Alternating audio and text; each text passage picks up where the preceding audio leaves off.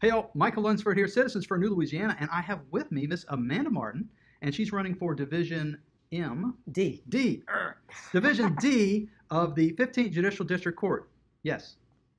All right. Yes, yes. So, Division and D. listen, y'all, I'm paying attention to this, and there's so much going on this ballot on November the 3rd that nobody can possibly keep up with it all. That's why we're putting this out. If you are in a position that you're going to be voting in Division D, educate yourself. So, Ms. Amanda Martin, tell us a little bit about yourself, your candidacy. What got you on this path? How did you arrive at running for judge?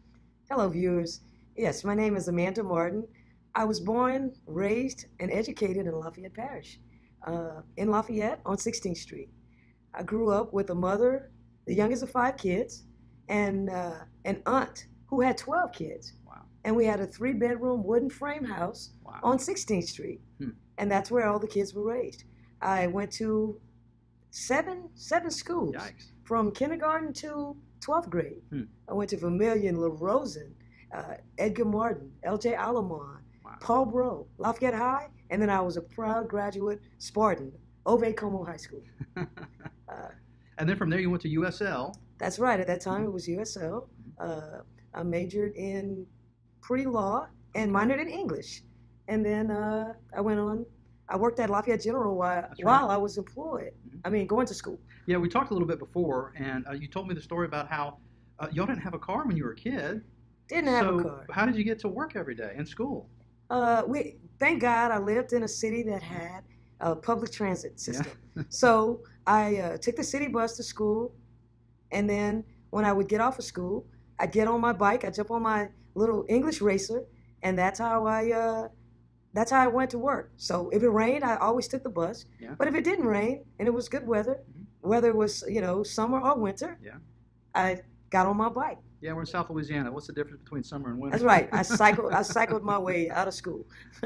And but you didn't just work part time at the at the Lafayette General. It was a full-time job. Right. I took average 21 hours a semester while I was at UL, and then what I did is I worked the 3 to 11 shift full time. Wow. As a unit secretary on the neurology floor. So I got to see a lot of doctors and learn a lot of interesting things about medicine also. Well, it's certainly a unique perspective. So you when you graduated, well, actually, you went to Southern Law School in Baton Rouge. I did. Okay. I did. In 1985, I entered law school. It was funny because I was actually at the time before I went to law school, although I had completed the Bachelor of Arts in pre-law, I was also thinking about being a doctor. So I didn't know. I was kind of being influenced by doctors that, hey, you love the hospital, so maybe we need new, young doctors coming up. But then I thought, no, I'm going to I said, I'll just go to law school. So I applied late. And probably about a week before school started, I got admitted into law school. Wow. So that was awesome.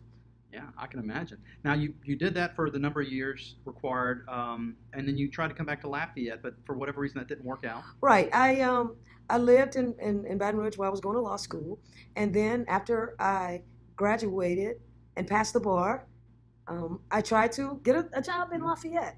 I tried with firms, but while I was working at General Hospital, I was making $25,000. And then I did get one offer from the Acadiana Legal Services, and they wanted to pay me $19,700. Wow. And I said, wow, I'm Dr. Martin. I just can't take that. Right. So I had a job offer also at the Attorney General's office in the Consumer Fraud Division, but that didn't work out because there was a hiring freeze in Louisiana at that time. So you ended up at an oil company. Yes, I left and pursued employment in Houston. In a couple of days, I got a job at Shell Oil Company. Wow. So I did some corporate work until I could take the bar in Texas. Great. And so you're familiar with, all things Louisiana. Obviously, you're familiar with our medical industry. You're familiar lately because you did come back to Lafayette. You've been here for a number of years. Oh, yes. I've been back since 2007. Yeah. But I always maintain my Louisiana license because you always have family and friends and strangers that need help. So I practice in both states my entire legal career. Wow. And you know the oil field because you worked in the oil field. So I did. I worked in the oil and gas section of the international law. Now, but to come back all the way to Lafayette, it wasn't a profitable move for you, but you felt the calling home, right? Right. When after I left Shell, I actually came home in '94 because my mother was ill and had a heart attack, and she was a school teacher and she had to retire from teaching school. So I came back to take care of my mother. But then I asked her after a year when she got better, I asked her if she could give me my wishes, just bless me with continuing my legal career in Texas because I had opportunities there. So I went and I hung up my shingles, and I had a private practice for 20 years. So you ran a business. I did as, run in a addition business. to all of this. Wow. I was a solo practitioner. I also worked and did work with Chase Bank. Mhm. I was the creditor lawyer, and also I worked with other firms out of Dallas. Wow, very well-rounded background. Yes, I've been practicing law for over 30 years. Wow. So after I always wanted to come back permanently in Lafayette because I wanted to serve my community. I love Lafayette. That's just my home, and the majority of my family lives here. So what I did was I came back. I left six-figure job to come back here, and just to at first when I got here, I stayed home for a couple of months, and then I said, "You better get to work." So what I did was I got a job at the Public Defender's Office. Okay. And you did that for a number of years. I did that for 7 years. Wow. I worked in all three parishes, which is comprised of the 50 JDC, which is Lafayette, Acadia, and Vermilion Parish. Wow.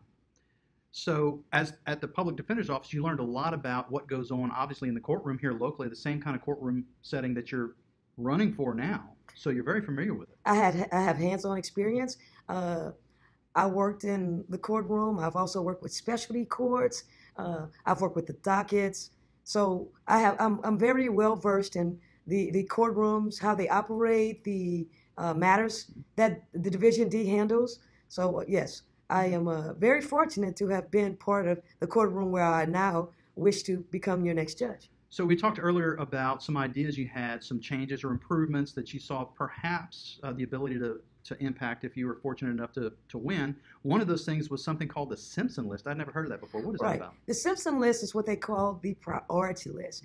Because there are so many hundreds of cases that can appear on a docket, on a daily docket, the Simpson List is like a time conservative docket. What it does is allows the district attorney's office to place the dockets the cases that matter first, the cases that are older, the cases that are prepared and ready to go for trial, so that we don't have all these hundreds of cases on a docket that keeps getting continued to the next docket. So what it does is it conserves time, and we're able to prioritize cases so that we can move through dockets more quickly, effectively, efficiently.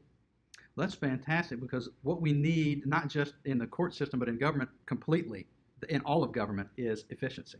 Right, and what it does also is you limit the number of people that have to appear in court, so then you don't have the overcrowding. And with COVID-19 going on, we have you can place the security measures both in the safety with the bailiffs and the people who work in the courtroom, and the safety for the other people who come into court.